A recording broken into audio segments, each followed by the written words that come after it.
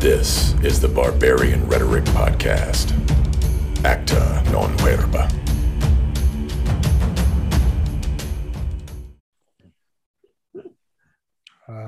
Here we go.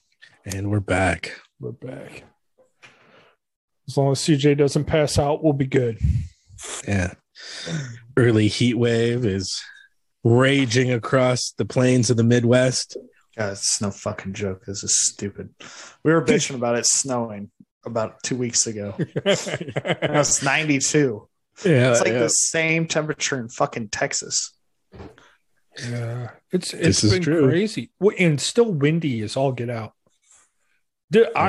Something's up with the wind. It shouldn't be 15, 20 mile an hour winds daily. It just like, did they cut like a bunch of trees or a forest down or something someplace that yeah, that's it. I blame Harp. Well, I think I was reading some time ago or something that the Gulf Stream has like changed or shifted. And that's probably the jet stream hasn't. Normally, as it gets warmer, it sort of pulls northward. And it's not. And it hasn't yet. So that's that combined, at least around here, that combined. So then, there may be a respite, but then like a storm system, like a low pressure system will come through and pull a whole bunch of south winds from the south. So then it's, we're screwed either way kind of thing. Yeah. Damn, Gulf Stream needs to move. I just want the problem is it'll be like a 95-degree day when I want the breeze when I'm working outside. And it'll be sounds about right. Sounds about right. Well, hell. I was gonna say, since my truck doesn't have AC, I had the window down and it was just blowing so hard I couldn't even see out of my left eye. I had to drive like this for an hour and a half. That's why my arms burnt. I didn't even have it out the window. I was just holding on to the steering wheel and my left arm got burnt to shit. I hate the days where you're driving along and then headed north or something. And you're like driving, you got the window cracked, you get a little air, the temp's feeling good, and then you take like a left or right turn and all of a sudden the wind's coming out of the north and just starts slamming you in the face. It's like, what the hell? Yeah. It's like, come on. Yeah, that's the worst. It's like I had it the right temp. It's nice, and then it's gale force winds, and it's like, blowing out your eardrum kind of shit. Yeah. Like I can't see. Or on a day that it's raining, you drive one direction and you can have the window cracked. Just turn a little bit and you start getting, Yeah, it's like somebody stuck a hose inside the window. Yeah. Speaking of that, I wasn't thinking I was in the car, had the windows down. I'm like, I need to clean the windows. I sprayed that and the whole thing went right as it sprayed, just got sucked right into my window. I had water all over everywhere, or freaking windshield inside that in the car. Inside the car. So pissed. It's okay. You're new. I know. You're new to driving. I'm new. I don't know what to do. I used to using my windshield wipers to have them work. Well, speaking of driving trucks, it was crazy. So today I saw they're here close to my neighborhood. They're doing some road construction. Basically, they're recurbing things and all this sort of stuff. Anyway, they're breaking up concrete with bobcats, and then they're hauling them off in a dump truck. They had this super huge dump truck. Like it filled every inch of its half of the road, and it sits high. Like the cab and everything is huge. And I look up and it's like, wow, that's a monster dump truck. That's amazing. And in the driver's seat is this tiny little woman. Like all you could see is a head over the steering wheel, and that's it. And then I happened to come back the same way. And I don't know if she was standing outside the truck and she barely made it over the tire. Like she's barely taller than the tire. Like it was. Thank goodness for automatics, right? Yeah, that was crazy. But it's like props to her. It's such a big, huge thing. But it's just funny. 2x4s on the pedals. Probably on a phone book. Yeah. It's funny. It just reminds me the other day I did a house and the lady had a car blocking the way for me to get in. So I knocked on a door, asked her if she could move it. She's like, "Here, I'll give you the keys. You can move it." I go to sit in the car and I'm like scrunched up, just like all like chest is on the steering wheel and I move it forward. Yeah. She's like, "You could have moved it back." I'm like, I was only moving it 3 feet. I didn't think it was going to take me 5 minutes to get in. Your big ass in there. That's funny. It was a little car too, wasn't it? It was a van. Oh, it was a van? Oh, shit. Yeah. And it's not like she was a lot shorter than me. She might have been 3 inches shorter than me. But that just proves that, like, I swear to God, women sit closer than they need to. Oh, yeah. It's not just that they're short. And the seat straight up. Yeah. Seat straight up. I can't. No. That's my mom to a T. And she's not too much shorter than I am. You got to keep the arms bent. Yeah. 90. It's like, oh my God, you're killing me. Like I'll get in, it's like, gotta move it. Yeah. And my dad's a little bit better. He's straight up, but he's further back. So it's like, okay, that's all right. And then I adjust it all out of whack and then they bitch at me. And it's like, guys, you can just press a button and you're in your car and it goes back to what you want. So quit your complaining. I never said it. No, they do because my dad doesn't like the way my mom sets it up either. So when he drives it, he doesn't like the steering wheel in his chest either. So do they have separate vehicles most of the time? Most of the time, yeah. Yeah. That way they don't have to readjust all of it. Yeah. Yeah, my dad has some old Ford Ranger beater that he drives around. I always wanted one. I always wanted one of those. They were hard as hell to find for the longest time. They still kind of are, like the older ones, not the new ones. I've never understood why people bought the new ones because they're the same price as the F-150. Yeah.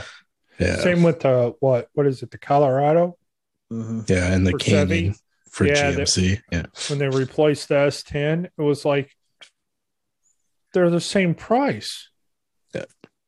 Less and gas mileage is about the same. So why wouldn't you want the more space? I'm right there with you on that one, CJ. Doesn't make any sense. None. Well, but then they could push the upper end right on the big trucks. Not really. Even more. Yeah. Right. I mean, like the Platinum Edition Ford F-150 is like 70,000, right? So it's like, Yeah. I mean, it's ridiculous. I'm with you. It's ridiculous. They don't just make work trucks anymore. No. The closest, near as I can tell, the closest thing that's still just a truck is Nissan and maybe like the Toyota. Toyota's priced themselves out because they last so long. But Nissan, like even the redesign, it's basically still a pickup. It's just a truck. Yeah. Leaf springs, the whole schmear, but it's just a truck. I mean, it's tarted up a little bit here and there, but it's still. My neighbor's truck can back itself up. It's a Ford. Nice. I think it's a Ford 150, but it's got a little button. It backs itself. Can it parallel park? Yeah, I think it can. It can. I'd have to ask him, but honestly, with the backup cam, parallel parking is stupidly easy. Yeah. I was going to say, with my truck, it's easy to do. I was going to say, my old truck, I had like a 96 F-150. That was, no, you're not going to parallel park that thing. You know what's funny is I can parallel a pickup truck better than I can a car. Yeah. I can understand that. I don't. Yeah, because my first car was a '68 Chevy pickup. The second car I drove was basically an '80 Chevy pickup Silverado. So I mean, here's I have one theory on that though. Is in the pickup truck, I didn't care if I drove over a curb. Yeah. Where in a car, you're more concerned about doing that. So if you back up and you're like, oh, I hit the curb a little, you could just pull up just a little and curve her back in. Not actually curve the tire, but yeah. Yeah. And if you have a Jeep, then you don't even have to worry about the curb because the proper way to park the Jeep is on the curb. Yeah. Yeah, they're built for it. So yeah. Well, no, they're not anymore. No. Mine had I don't know, it was raised 4 inches and had 35s on it stuff. Every white chick with a white Jeep. Yeah. They don't even do the Jeep wave. Yeah. Oh my God, I totally forgot about that. What? Oh, speaking of Jeeps, whenever I used to work at Pizza Ranch a long time ago, they would have the Jeep Club come meet there every Sunday. Until I worked there, I didn't know that was actually a thing. Really? Yeah, I can understand that. It's like almost a subculture into itself. It's not even like a luxury car or anything. It's just a Jeep. Well, it's a Jeep thing. It's a Jeep thing, but a lot of them would deck them out to go four-wheeling and stuff, even if it was overlanding. Yeah. Nowadays, Cherokees they just meet now. Yeah. Well, since we're talking cars, what do you think about California's mandate? What, in just over a decade, everything's going to electric? You think they can really force? What's that? That's why gas prices went up 12 cents in the last day. I don't think it's from the electric cars. That's them being goofy overseas. Well, and other factors that play into that to supply, oil supply and those sorts of things. Those are factors that go into the price. But certainly California and other federal states folks that are looking at it. Yeah, would want to want high gas prices to go up, or gas prices to go up, because then people start going, oh, well, you're electric, you pay this for electric. But then what are they going to do? Because can't they no longer build any more nuclear plants? I thought nuclear plants were a no-no. They're trying to do away with coal fire. Mm-hmm. So unless you have a big dam that can produce power like Hoover or something, where are they going to get we're having blackouts and our electrical grid is one of the weakest things in the nation. California has purpose-built rolling brownouts. Rolling blackouts. So you want to increase this is the thing I don't get about any other arguments aside. You're going to stress a system that's already stressed, and like you just pointed out, nobody wants to allow building of new power plants, nuclear, coal, maybe natural gas or something, like if you can. But you're still burning gas then. You're not Absolutely. But to your point, the bottom line is, where are you going to generate the excess power that you're going to need due to the excess demand? And what does that do to electric prices? Because now you're going to purposely spike demand for electricity. So something that was, even in California, a handful of bucks per watt or kilowatt or whatever the rate is out there. My electric jumped this last month too, big time.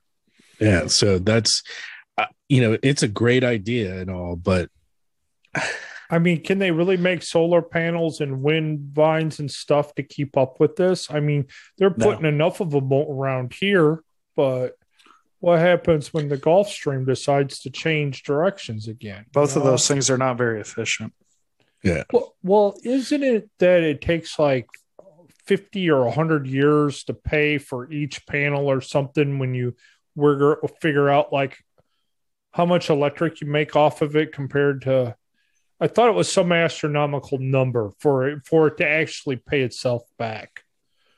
But the thing about wind and solar, it may be something like that. The thing about wind and solar, though, is it's, yes, the sun is always shining, and yes, the wind blows, but sometimes the wind doesn't blow. Right. And sometimes it's cloudy. And battery technology or battery capacity technology isn't such that you could support, like, store that electricity for some period of time and power a small city, let alone a large one like San Francisco or LA, not to even factor in the entire state of California, which, is kind of like Japan. And Japan can't do it. So, like, right. Well, the other thing, I know we have vast areas in the U.S., but at the same token, if you cover them up in solar panels, just say we're going solar, that almost defeats the purpose of having beautiful land. Where you could take a power plant, kind of tuck it off into a corner someplace, and most people don't even know it's there unless you drive right next to the power plant. You might see some smoke or something on a foggy, rainy day occasionally, but most of the time, nothing. It's like, and I'm not after the tree huggers about windmills killing off the birds. I really don't care. I get it and stuff. But at the same time, it's like they do. I mean, I got 147 of them just to the north of me.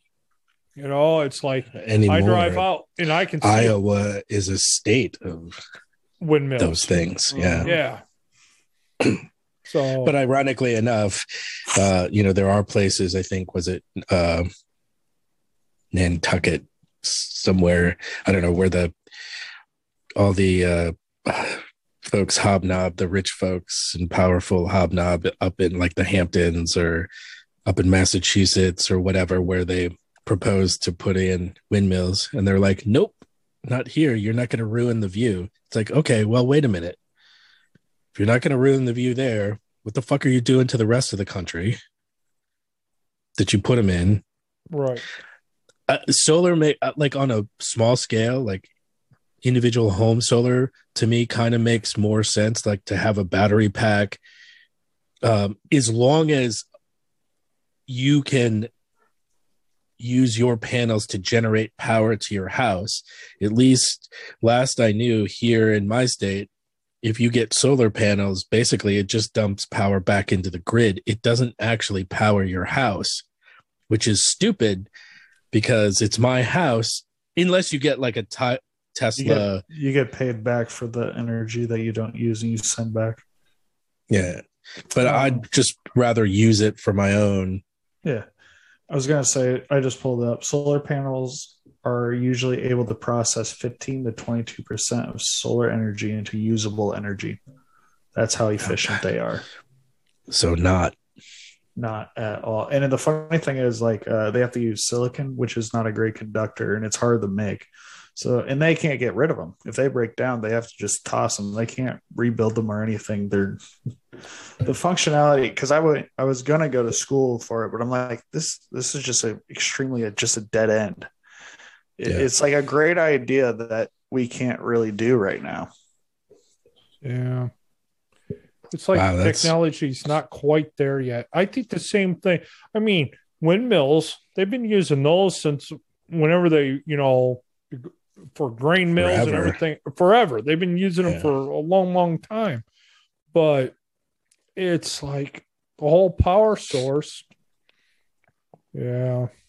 Wind turbines are up to 20 to 40% efficient. But yeah, and isn't there some cap? Like if the wind speeds are too high, they can't. They have to turn them off. Yep. Yeah. No, if you want some entertainment, pull that up on YouTube. Windmills blowing up or tearing up, they cause some destruction, and they'll just start going, catch on fire and stuff. That's pretty cool. And those blades are so huge. I mean, it's basically a semi truck flying through the air. 3 of them. Yeah. longer than a semi truck because I see them going up and down the highway all the time because they're building another place somewhere, but it's like 2 lengths of a semi. So yeah, whatever. What did that be? I did hear 80 some feet or something. Yeah. I did hear something. It was a snippet of an interview with Elon Musk, and he was asked about, well, look, why electricity if it's still coal powered, or if it's still natural gas powered, or, the plant generating the electricity is powered by, like, it's still fossil fuels. So why are, you're not helping anything, kind of thing. And it was interesting, and it's an interesting argument and valid near as I can tell. But basically he said, well, look, if you have you could take natural gas to power a huge General Electric, whatever, this huge mammoth generator that would be anywhere from 60 to 80% efficient at burning that fuel source to make electricity. And through sort of capturing excess heat or excess whatever, you can kind of get a secondary burst of electricity based off of capturing steam or capturing that heat, using that as steam to drive a steam turbine to generate more electricity, kind of thing. Whereas if you put, I think it was electric, he said, but so meaning at scale, burning fossil fuels makes sense to generate electricity. If you put that same fuel towards a car, right, it's like natural gas. It's not as efficient. It's like CJ was saying, solar panels are only 22% or whatever efficient. And I was like, oh, that's an interesting. So he said, there's other ways to generate electricity more efficiently to power the vehicle than using that source itself. I mean, they didn't talk about gas, which is readily available. Right. So, well, but then you turn around and it's the same kind of thing. You're still stressing out the whole grid. Absolutely. So it's like, unless you're going to renew the whole grid, which you're not, it's, yeah. So going back to your original question, do you think they'll actually be able to pull that off and mandate it? It's a great idea, but I doubt that they're going to have everybody on an electric vehicle in 10 years. The cost is ridiculous as far as the whole state goes. Yeah. You just can't. And, and expect demand for electricity to not, what happens when it goes up? And there's so many vehicles. And does that mean vehicles that travel to California? Are there going to be extra penalties or shit like that because they're not electric? And well, see, I know we've talked about this in the podcast before. I can see cities going electric. Chicago, San Francisco, LA, like inside of certain city limits, if all you do is, go more back of an urban setting. Yep. An urban setting, I could see electric cars just for distance and everything else. But here in the Midwest, you get outside the major cities, an electric car won't make it. They ain't going to have electric trucks up to par yet. You're still going to have diesel trucks running all the supply and demand in and out of California.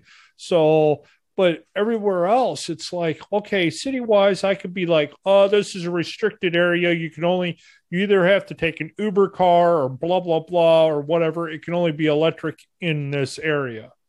But it's like, it's almost like they're going to have to make mini power plants to keep up with this stuff. Almost like stations or plug-ins, they're going to have their own power lines ran and everything else just to keep up with the supply and demand in the city of, okay, you pull into work, everyone's going to have a plug-in now. You're going to have to tear up all the driveways, parking lots, and everything to run electric so everyone can plug their cars in so they can get home. Okay, who pays for that? Does your company pay for that? Or do you have to go up there and put your credit card in there and pay for the electricity that's charging up your car? It's... Yep. And I'm guessing a bunch of companies will be willing to have a spot like having charging stations and stuff, but not subsidize it. Right. But you're going to have to subsidize the whole, or you're going to have the whole parking lot like that. You know, absolutely. Just about everyone. Think and then, okay, think new parking lot. They got all new electric in there, so all these electric cars can plug in. Now think of all the extra people that have to go around doing all the repairs because all the idiots driving over all the electric boxes and everything else. Or a wire hanging out or someone driving out and forgetting I think long term it's going to cause the one person that forgets to unplug their car and it's pouring down rain and it falls out into the puddle. Oh, shit. Shorts out the whole system, pops it, whatever, and then everybody doesn't have their cars charged up to get home. I think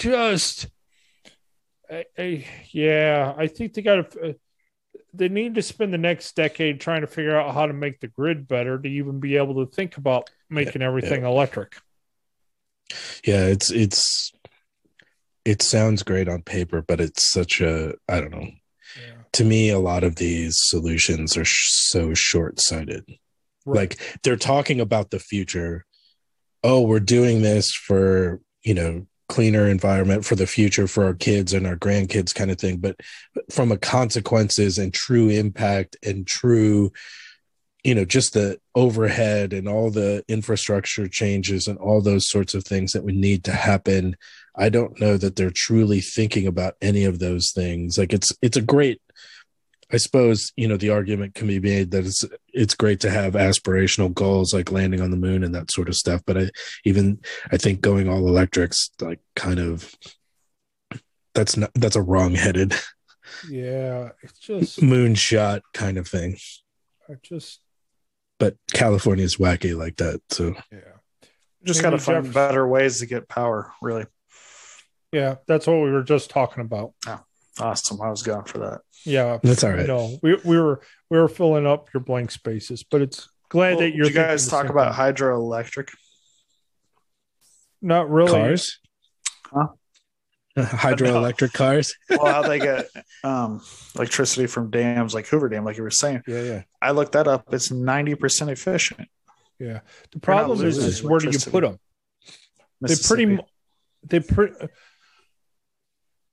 Too much goes up and down the Mississippi. I mean, unless there's rivers by a lot of states. Like there's Des Moines River, you could throw one in there. There's not people really going up and down. There's certain areas that would be a good idea, especially where they don't really have very much traffic. I mean, fuck. You're telling me you got to stop one place to get way more electricity? But you still got to create the basin to do it. Keep the water flow going. No, the only reason I say that is because they were going to do a bunch more of them back in like the turn of the century or whatever, and they didn't, just because they ran out of places to have, for size and everything, unless they did something like put them like along one shoreline. Mm-hmm. And they could set it up and forced water through there or something. That they'd have to make it so boats and stuff could still get through. Or they're going to end up flooding up areas. I mean, even where I'm at, they got the dam there that creates the local lake. The same thing up at the power plant. But to put the infrastructure in they'd have to allow a whole bunch of mini dams. Instead of like the big ones like Hoover or Niagara or they're going to have to do mini dams and then do multiples of them. And then you got to hope you get the water for it, because that's why a lot of them create basins. Like our lake here, what was it, 2 years ago? The water dropped so low you had to pull all the sailboats out, and some of the other boats were even starting, like you couldn't have anything with the keel in it because the water level had dropped like 5 feet. Just because of lack of rain and drought. And if you're trying to keep a dam like that going, you got to keep your watershed and everything higher.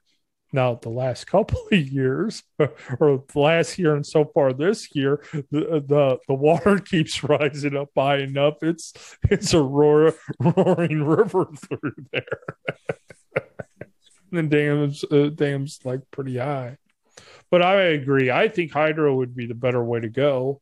I don't know if it was Japan or New Zealand. I want to say it was one of them. Or maybe Japan.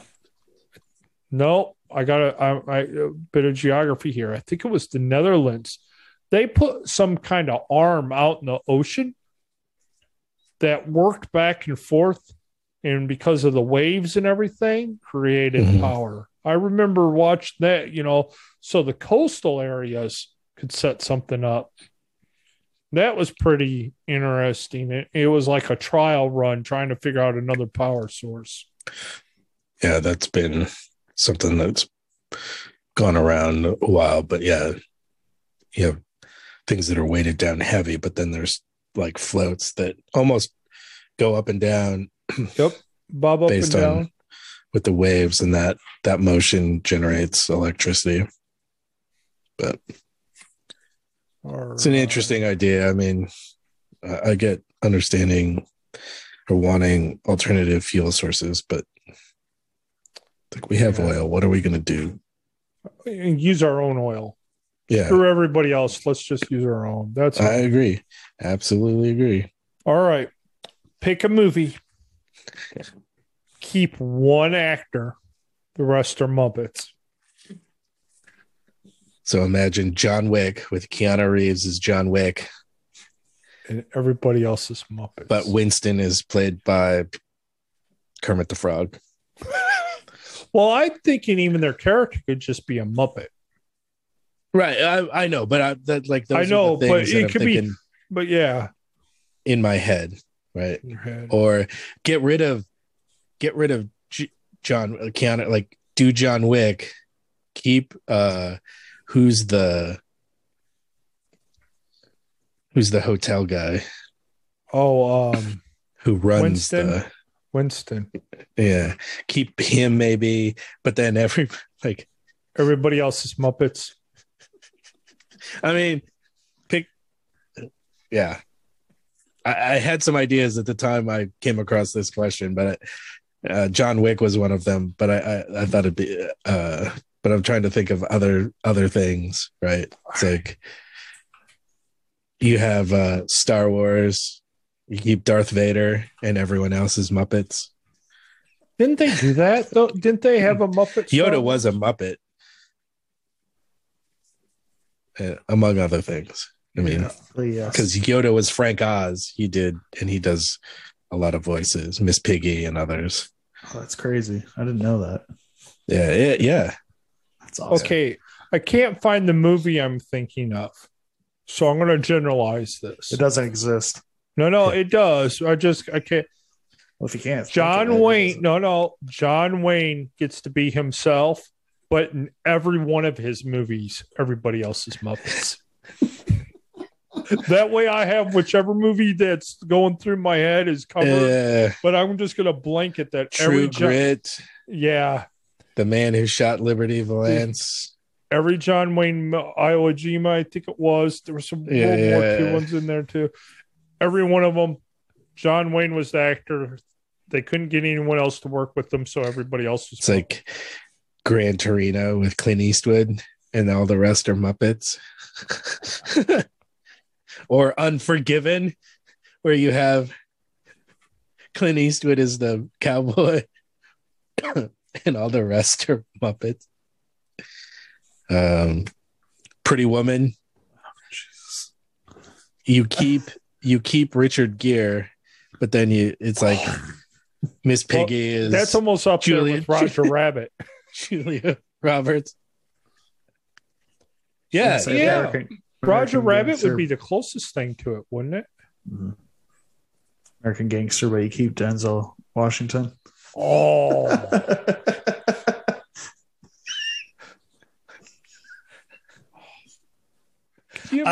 Part of me, Die Hard, the original Die Hard. Keep Bruce Willis, but everybody else is Muppets. I could see that. Oh, that would be funny. I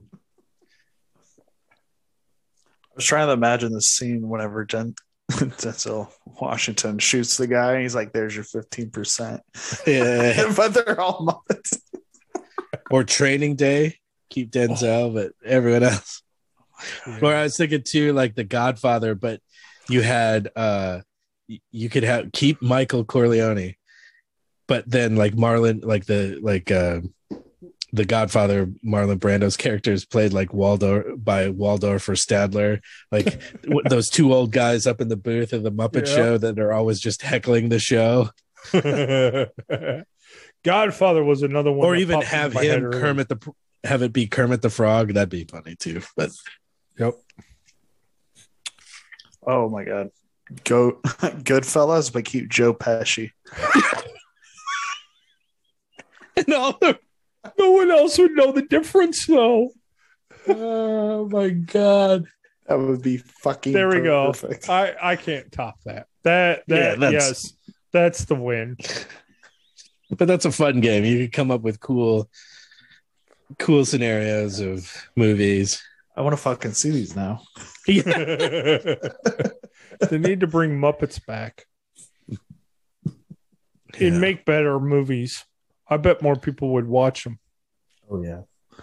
Did you ever see, what is it called, Happy Times, or when it was like a Muppet, but it's like a murder mystery? I know what you're talking about, but I have not. It was just really bad. There was a famous musical a while back. Happy Times Murders. Happy Times Murderers? Yeah. Is it Ben Stiller? Maybe I'm wrong on that. It was the blue is a guy that's blue. I thought like one of the Muppet characters is blue. Yes. Yep, you're right. I'm looking at pictures at least. It was a really bad movie. Oh, it has Melissa McCarthy in it. Nope, I haven't seen it.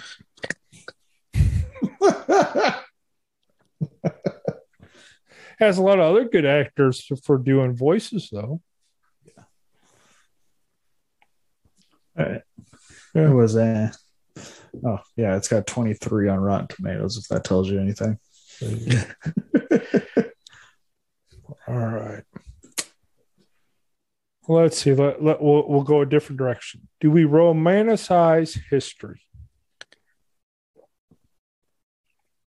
There's a pause. There's crickets. Yeah. So I think when I originally thought of this question, it was, we think back to simpler times, or whether it's the 50s or whenever. There's just but there's this notion of what history, like our own, not just our own history, but what history is. And I know some of that's the stories that we're told, history is written by the victors kind of thing. There's always somebody trying to tell you something or some narrative, but do we look back at history and think of them as more as either nicer than they were, better than they were, more prosperous than they were? Even if it was hard, it's somehow more like looking through the history lens with rose-colored glasses kind of things, where some shit actually sucked. And absolutely. And the reason I say this is for doing living history basically of the 1700s during like French and Indian War, or doing reenactments for the Rev War and stuff. It was fun when we did the fun stuff, but when you really get out there and get into the nitty gritty and like take 3 days, 4 days, take all the gear that they had back then and then try to survive. And we're only doing it for 4 days, and a lot of times it sucked. Now, granted, the group of people you were with made it fun and entertaining, and we had backup phones and stuff. But I mean, on one of my events, I almost died. I mean, we were dang near hypothermic, and if it wasn't for a laundromat and Hardee's, we would have probably in heated vehicles, we'd have been in really bad shape. It's like Washington and his forces. That's what kept them through Valley Forge, right? A laundromat and a Hardee's. I think I read that in his autobiography. I almost froze to death. Let's go get some hot food, coffee, and get our clothes dry so we can go back out and do some more camping because we about froze to death last night because we couldn't get a fire going. It's like little moments like that, but I still love that part of history. But life sucked. I think a lot of people look at it and go, well, it's so beautiful, but life was hard. The farther back you go and the farther you get away from technology, it was harder.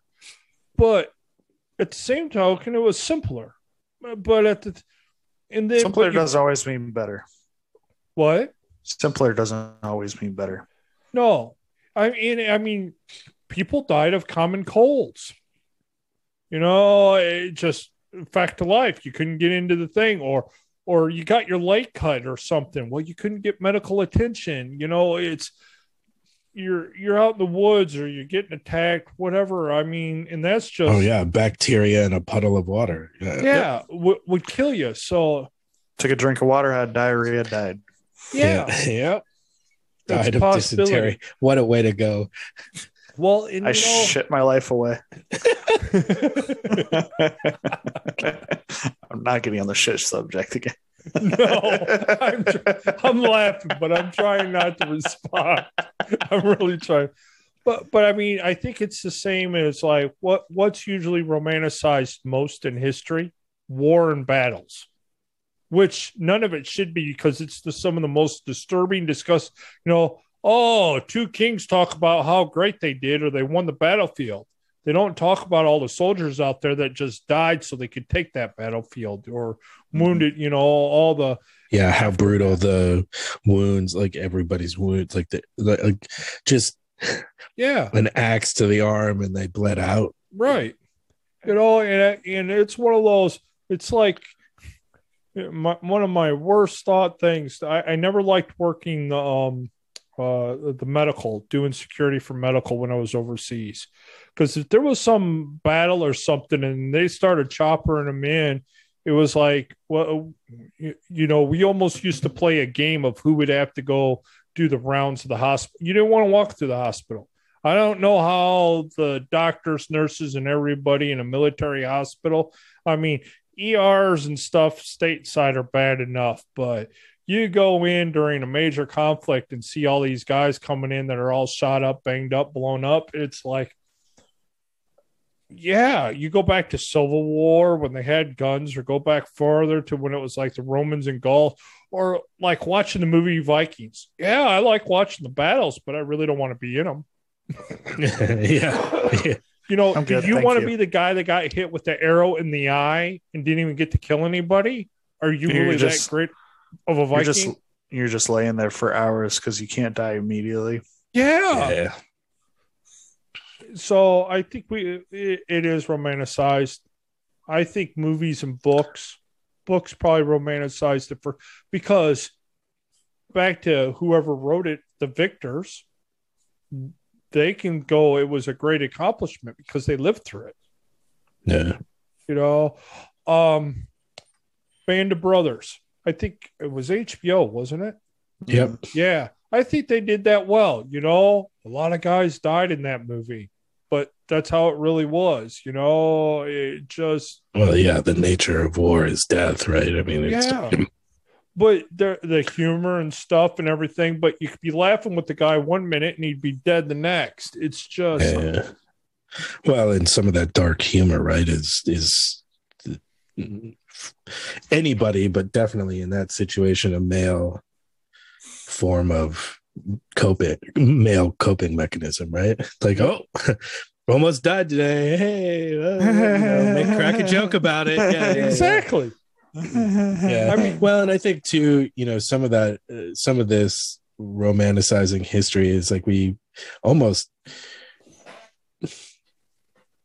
It's like we want to tell ourselves that, today is, by comparison, isn't is worse than it's ever been, kind of thing. Right. Like there's an ad. So it's like, there's some of that too, where it's like, oh, it can't, I mean, facts aside and realities aside, I mean, especially politics. I mean, you go back and you see some of the political discourse or papers, editorial cartoons, those sorts of political cartoons from even back in 1700s, 18, or, you know, since the newspaper was invented, the press. Yeah, it's brutal and like it's stinging, but we kind of think, oh, back, you know, whenever, pick any year, any decade, it had to be better than the vitriol we have today, kind of thing. And I think that, I wonder, does that add to some of that sort of romanticism, because we want to believe that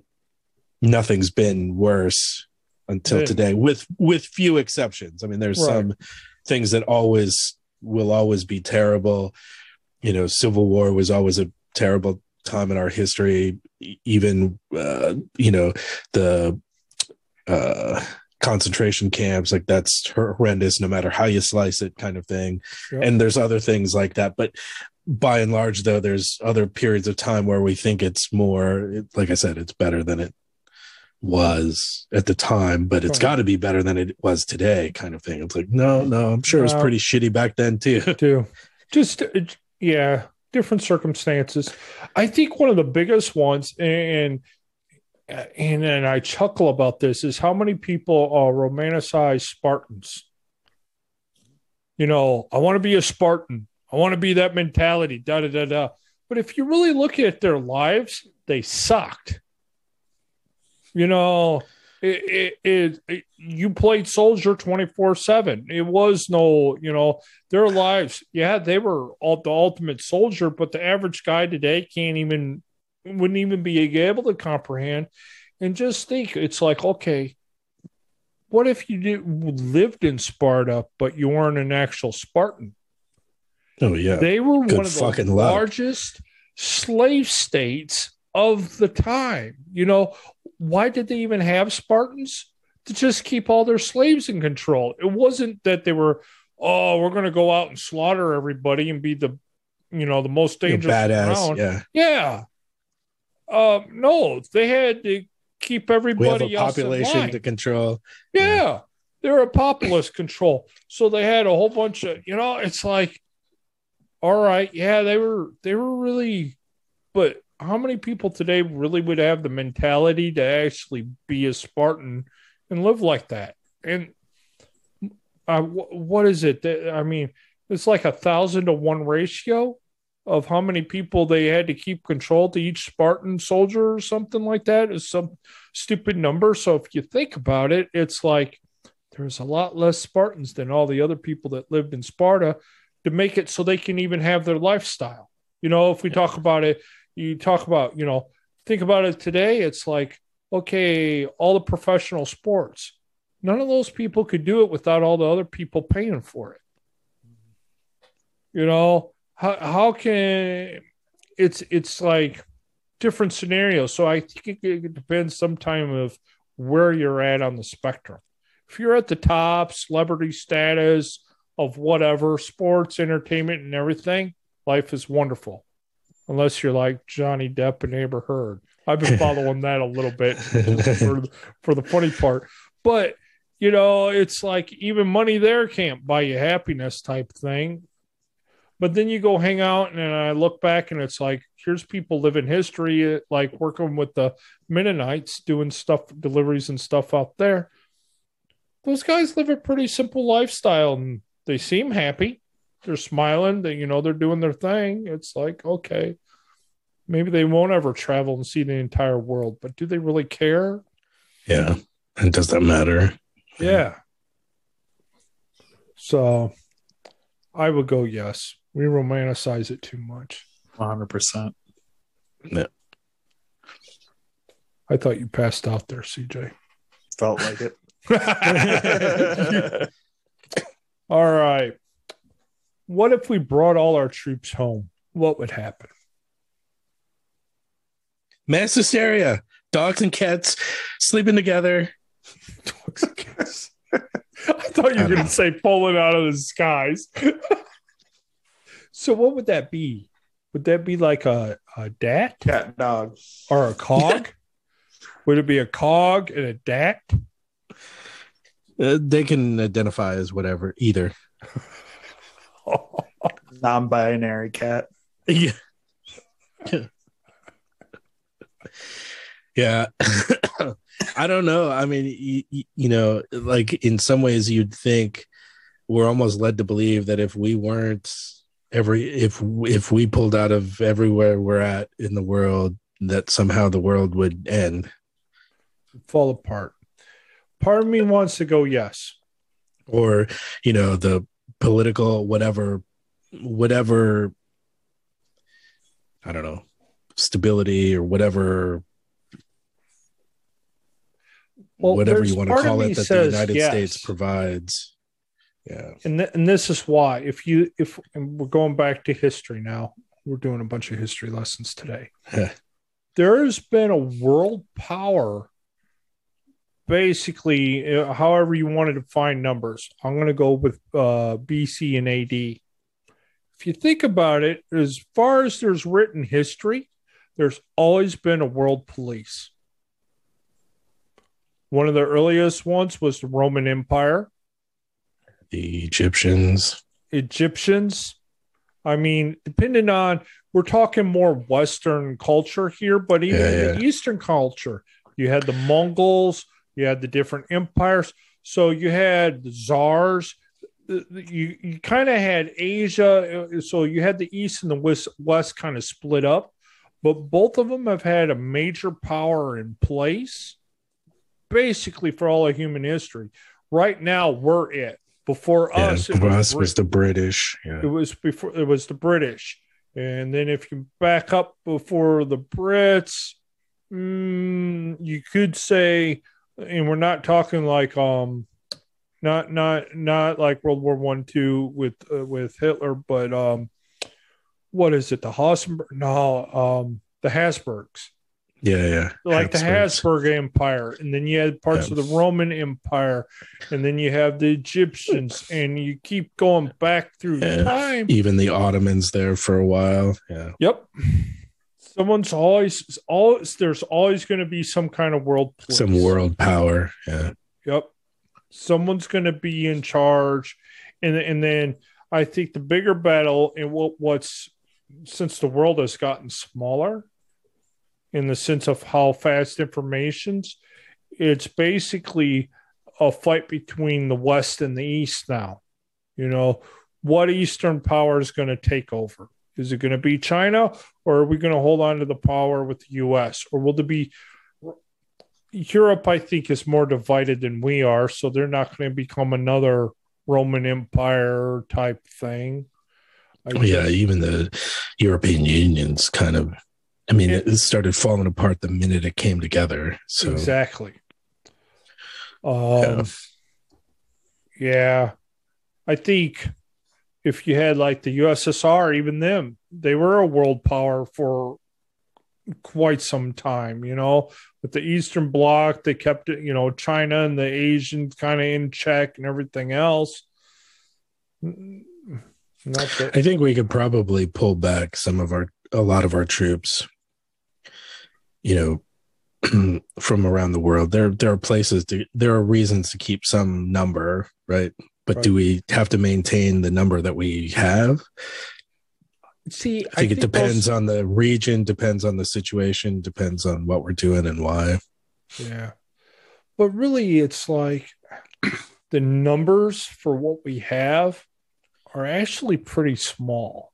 Oh, are they? You know, well, if you look up, you got to look at, I mean, how do I want to look it up? Let's look at the Army. U.S. Army, what size? That's going to be the largest. The Army's the largest branch, if I remember correctly. Yep. 2022 U.S. military. Okay, they're showing. What is it? Total military. Is that right? While he's looking that up, I'm curious, CJ, do you give a shit being a younger pup?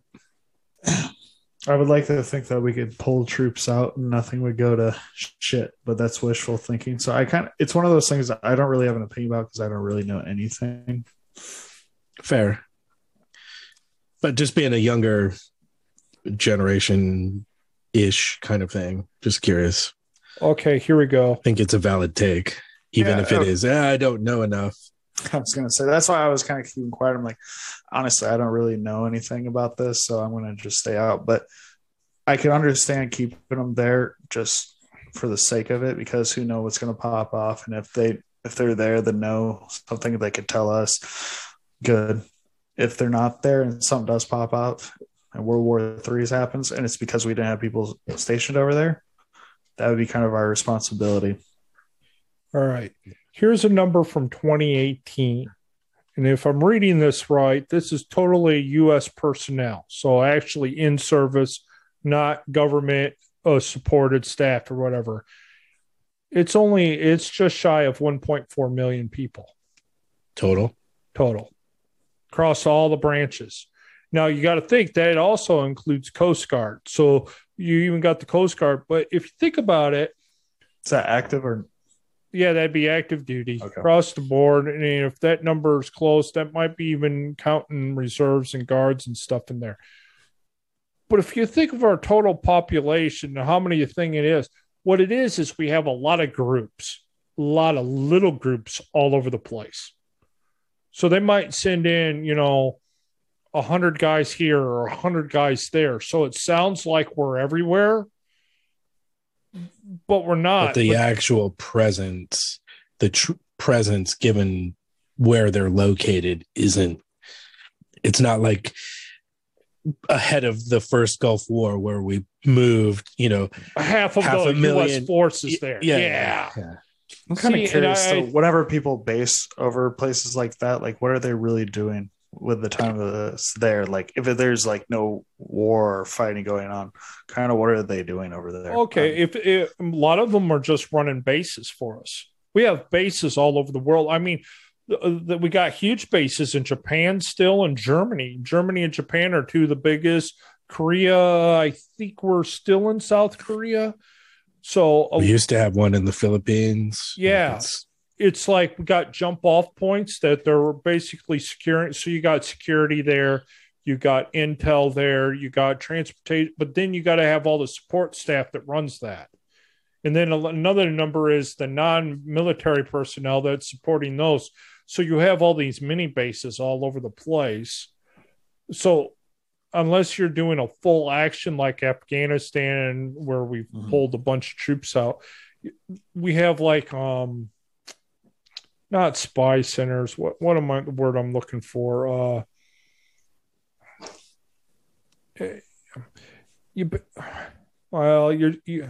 Base is one. I can't think of the term.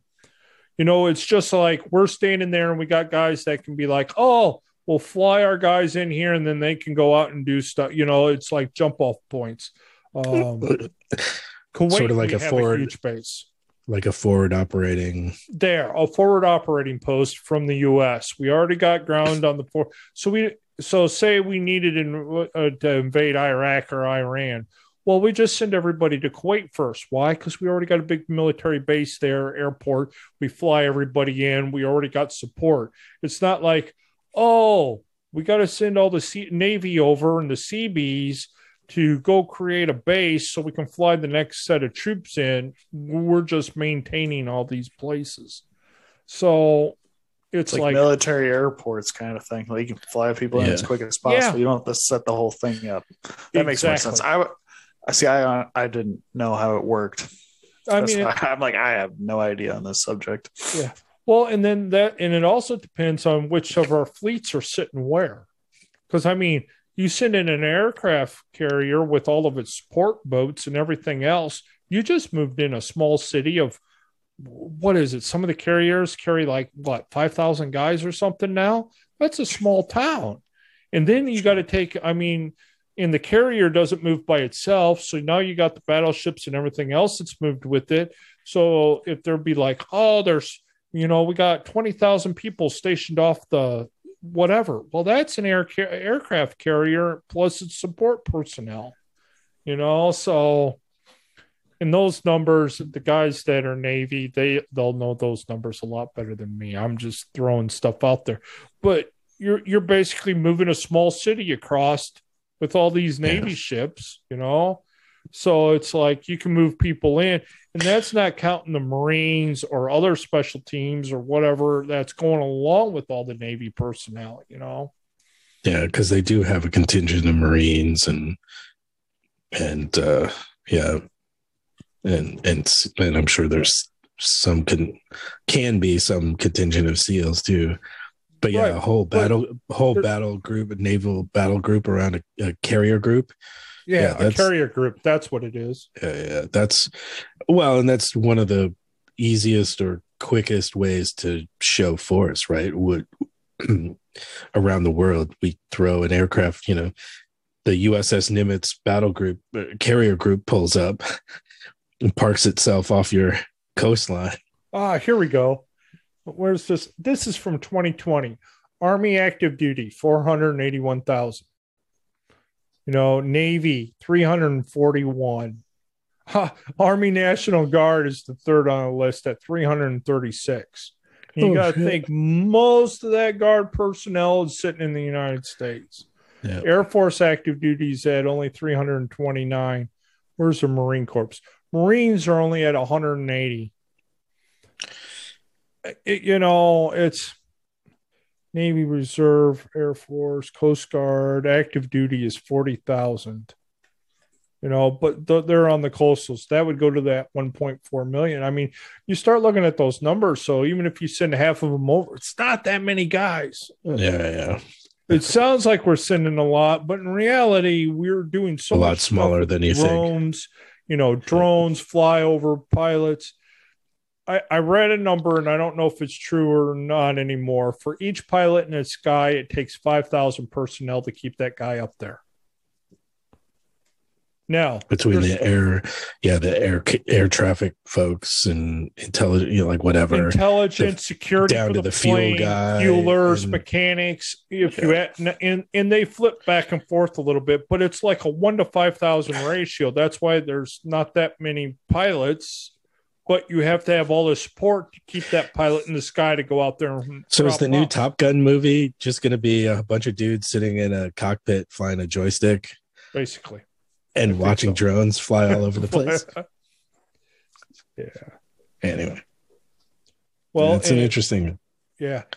One of the guys that I met overseas that flew drones, part of his testing or one of his questionnaire things was, did he ever play a video games of growing up? Did he play video games of flight simulations? That was actually on his test. There's kids that can fly planes around in drones better than like an actual pilot that knows how to fly a plane. Why? Because it's a computer game to them. I got to move this joystick. You mean there's really a drone on the end of it? Yeah. Yeah, that's crazy. It's crazy to think. So, all right. We're winding down. So this is a good question. Should we do a serious question or a fun question? Let's go with that one. Oh, wait. I just saw this one. Fart jar lady update. After retire from selling farts in a jar, she's going to be selling her used bed sheets and continue her OnlyFans, of course. Who's following this, Jimmy G? I happen to know it's like Odin's man or Odin's. Who's that guy? He did on YouTube where he did a video on it, and so that's why I even knew, kind of thing. And then you watch the follow up too. You see this where this one's going, CJ. I'm not so concerned about what she did. I'm more concerned about what Jimmy G's following. He's quite interested. No, in that video that he plays, because he's reacting to, and I don't know what this video, if it's a show like a reality show, like Keeping Up with the Kardashians or something, or what. But she's talking to her mom, and she's like, "I know you haven't always been, approved of my career choices or my business choices or something." Anyway, somewhere in there, she's like, "So I'm starting a new." So she has started a couple new business ventures. One is NFTs of fart jars. There's like 50 or 500 or whatever. So she's selling NFTs to try and make money. She says in the video that she has an OnlyFans, although she doesn't necessarily say, but we all know what OnlyFans ultimately means. Just her farting. Some spicy content there. And then I think she made, although this is not an original idea, I think there's fart scented candles, maybe something like that. But then she's talking to her mom and saying, "Oh, I'm going to do this new business thing, and I'm going to sell my used bed sheets." And her mom, bless her heart, is like, "What? You're going to do what?" And, I mean, shit, what has she got to lose? Like, there are dudes shelling out, pun intended, a crap ton of money for farts in a jar. Of course, there are dudes out there that are going to want to buy bed sheets that she's slept on and presumably did something on, whether that's fart or other. Is there really that many people with fart fetishes? There has to be, right? Let's see. And there was, I did find a sort of, because I'm curious, as a follow-up, and she said something, because they do this story I found, said what eventually happened to Stephanie, who had really bad gas and she retired. It's like Stephanie was given a suppressant, which basically put her out of business. "I wanted a shot at being the fart jar girl for the rest of my life," she shared. However, fate had other plans for Stephanie, who soon launched her own NFT fart jars. It's basically a collection of 5,000 unique digitally drawn fart jars, and they all have a different theme, explained Stephanie. In less than 2 weeks, the NFT project launch had earned her over $130,000. For Valentine's Day 2022, Stephanie made the most of her toots by turning them into fart candles, which seem to be sold out for now. Stephanie has been accused of being attention hungry by those who've watched her on 90 Day Fiancé. You think? Yeah. So anyway, I just it's funny that came up, and props to Odin's man or Odin, for doing that. But so yeah, I mean, she's all about the hustle. I was gonna say, you can't knock that hustle.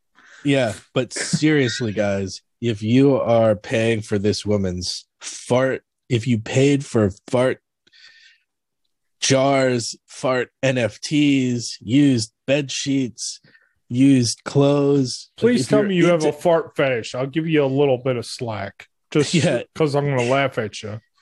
Well, I'm just saying, if anyone out there listening to this, and I highly doubt this is possible, but if you're out there and you would be willing to spend some kind of money on fart jars, fart candles, fart NFTs, used bed sheets, give us a call, DM us.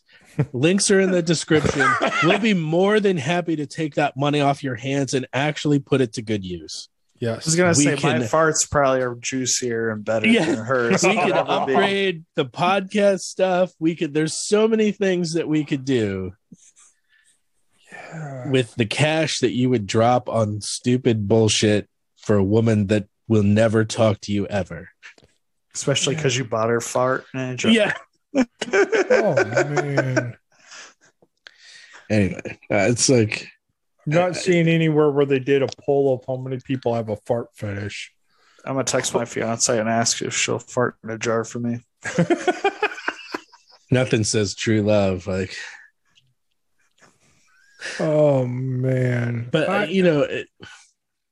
anyway, I mean, props to her. Like, there are stupid people out there, so she's making money off of that, and rightly so. If you're dumb enough to do that, you're dumb enough to lose the money. So, man, you be deserve better off to lose go the money. gamble.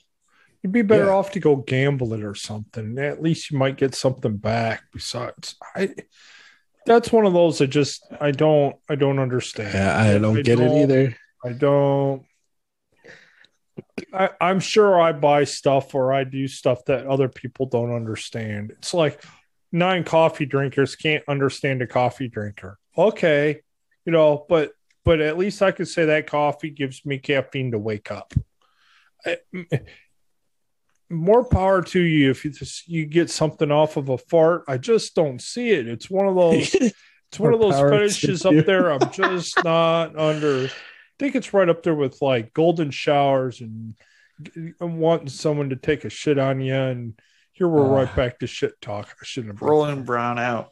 A rolling brown out. Exactly. But yeah, I don't get that. California loves those. It's one of those to each their own, but you want to look at them and just go, is it really worth spending money on? I just want to ask why. Yeah. Why is this why is this even a fucking thing? Yeah. And I mean, I'm not here to shame you. I just want to understand what you're getting out of it, pal. Yeah. Oh, I'm shaming. I can't speak for the other two guys. I'm shaming. I'm shaming them in my head. But you don't know that. I got it. Something I just need to know, like what has driven you to buy this fart in a jar or anything really? Bath like water. What do they buy the panties, buy the fucking bed sheets? Like I don't get it either. It's worse. I don't get it.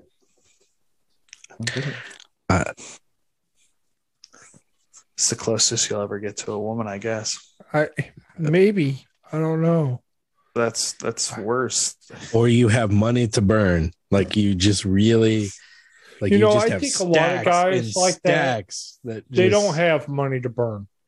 No, absolutely. I agree. I mean, they're going hungry to buy a fart in a jar. A lot of them are. Bite out of that.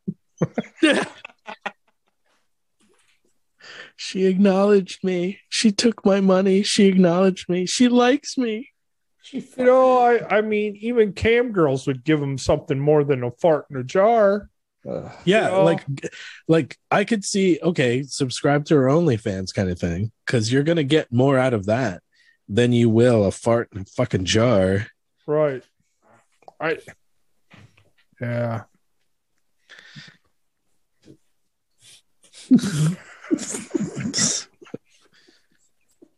Yeah, I could. Yeah. Oh my God. On that note. Yeah. The historian's right about that. Yeah, are we going to romanticize that? Oh, remember a time where you could buy farts in a jar. Or farts in a jar were so much cheaper back in the 2020s. Simpler times, hairstyles were different. No, you know what it'll be? It'll be your kids talking about it. Can't believe you guys. Kids or grandkids. Yeah. Did you ever buy a fart in a jar, Dad? No. Damn straight I did. So. No, it'd be Grandpa. Did you ever buy a fart in a jar? Or they would buy one. Back in my day, you could buy 6 jars for that price.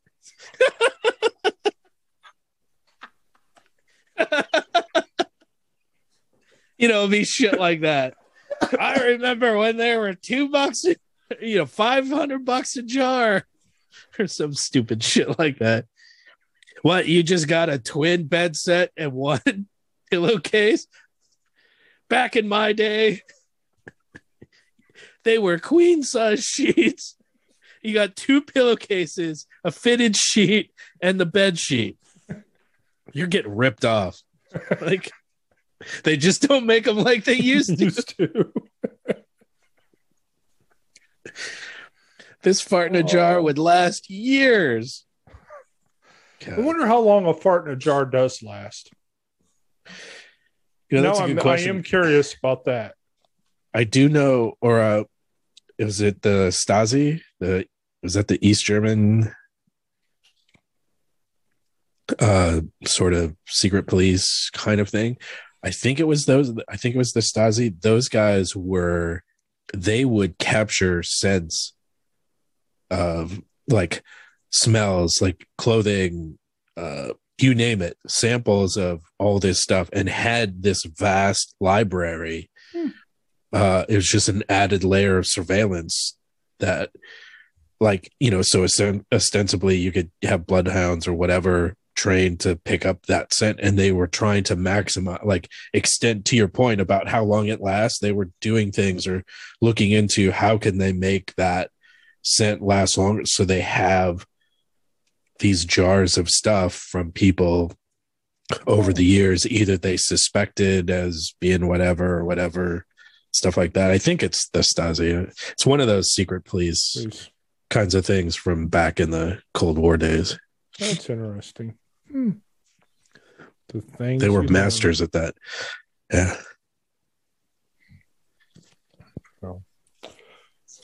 Well, so on that happy note, I think that's it for this week. So I hope everyone enjoyed a good laugh at somebody's expense of whatever, or learned something, or you learned something, or you can grumble along with us, or made you think and go, I wonder what would happen if, or whatever. So gets your brain thinking. So tell one of your normie friends about us. Spread the word of the podcast. Help us grow the BR Nation. Check out the podcast at barbarianrhetoric.com or wherever fine podcasts are sold.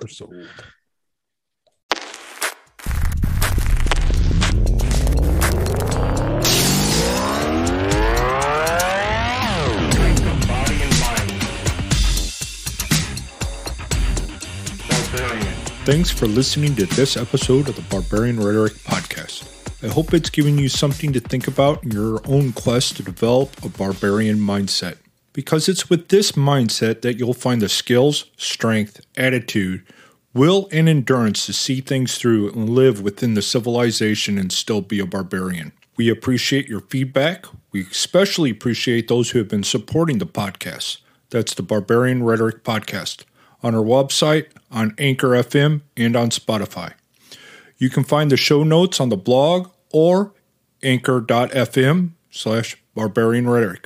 If the podcast has been helpful to you, please let us know. You can do this by checking into the Apple Podcast app, give us 5 stars, and leaving us a short review. This will help us get our message out in front of many more people. You can also talk to us on social media and let us know what you are thinking about or how this has helped you. On Twitter, I am at SteelJanz. That's SteelJanz.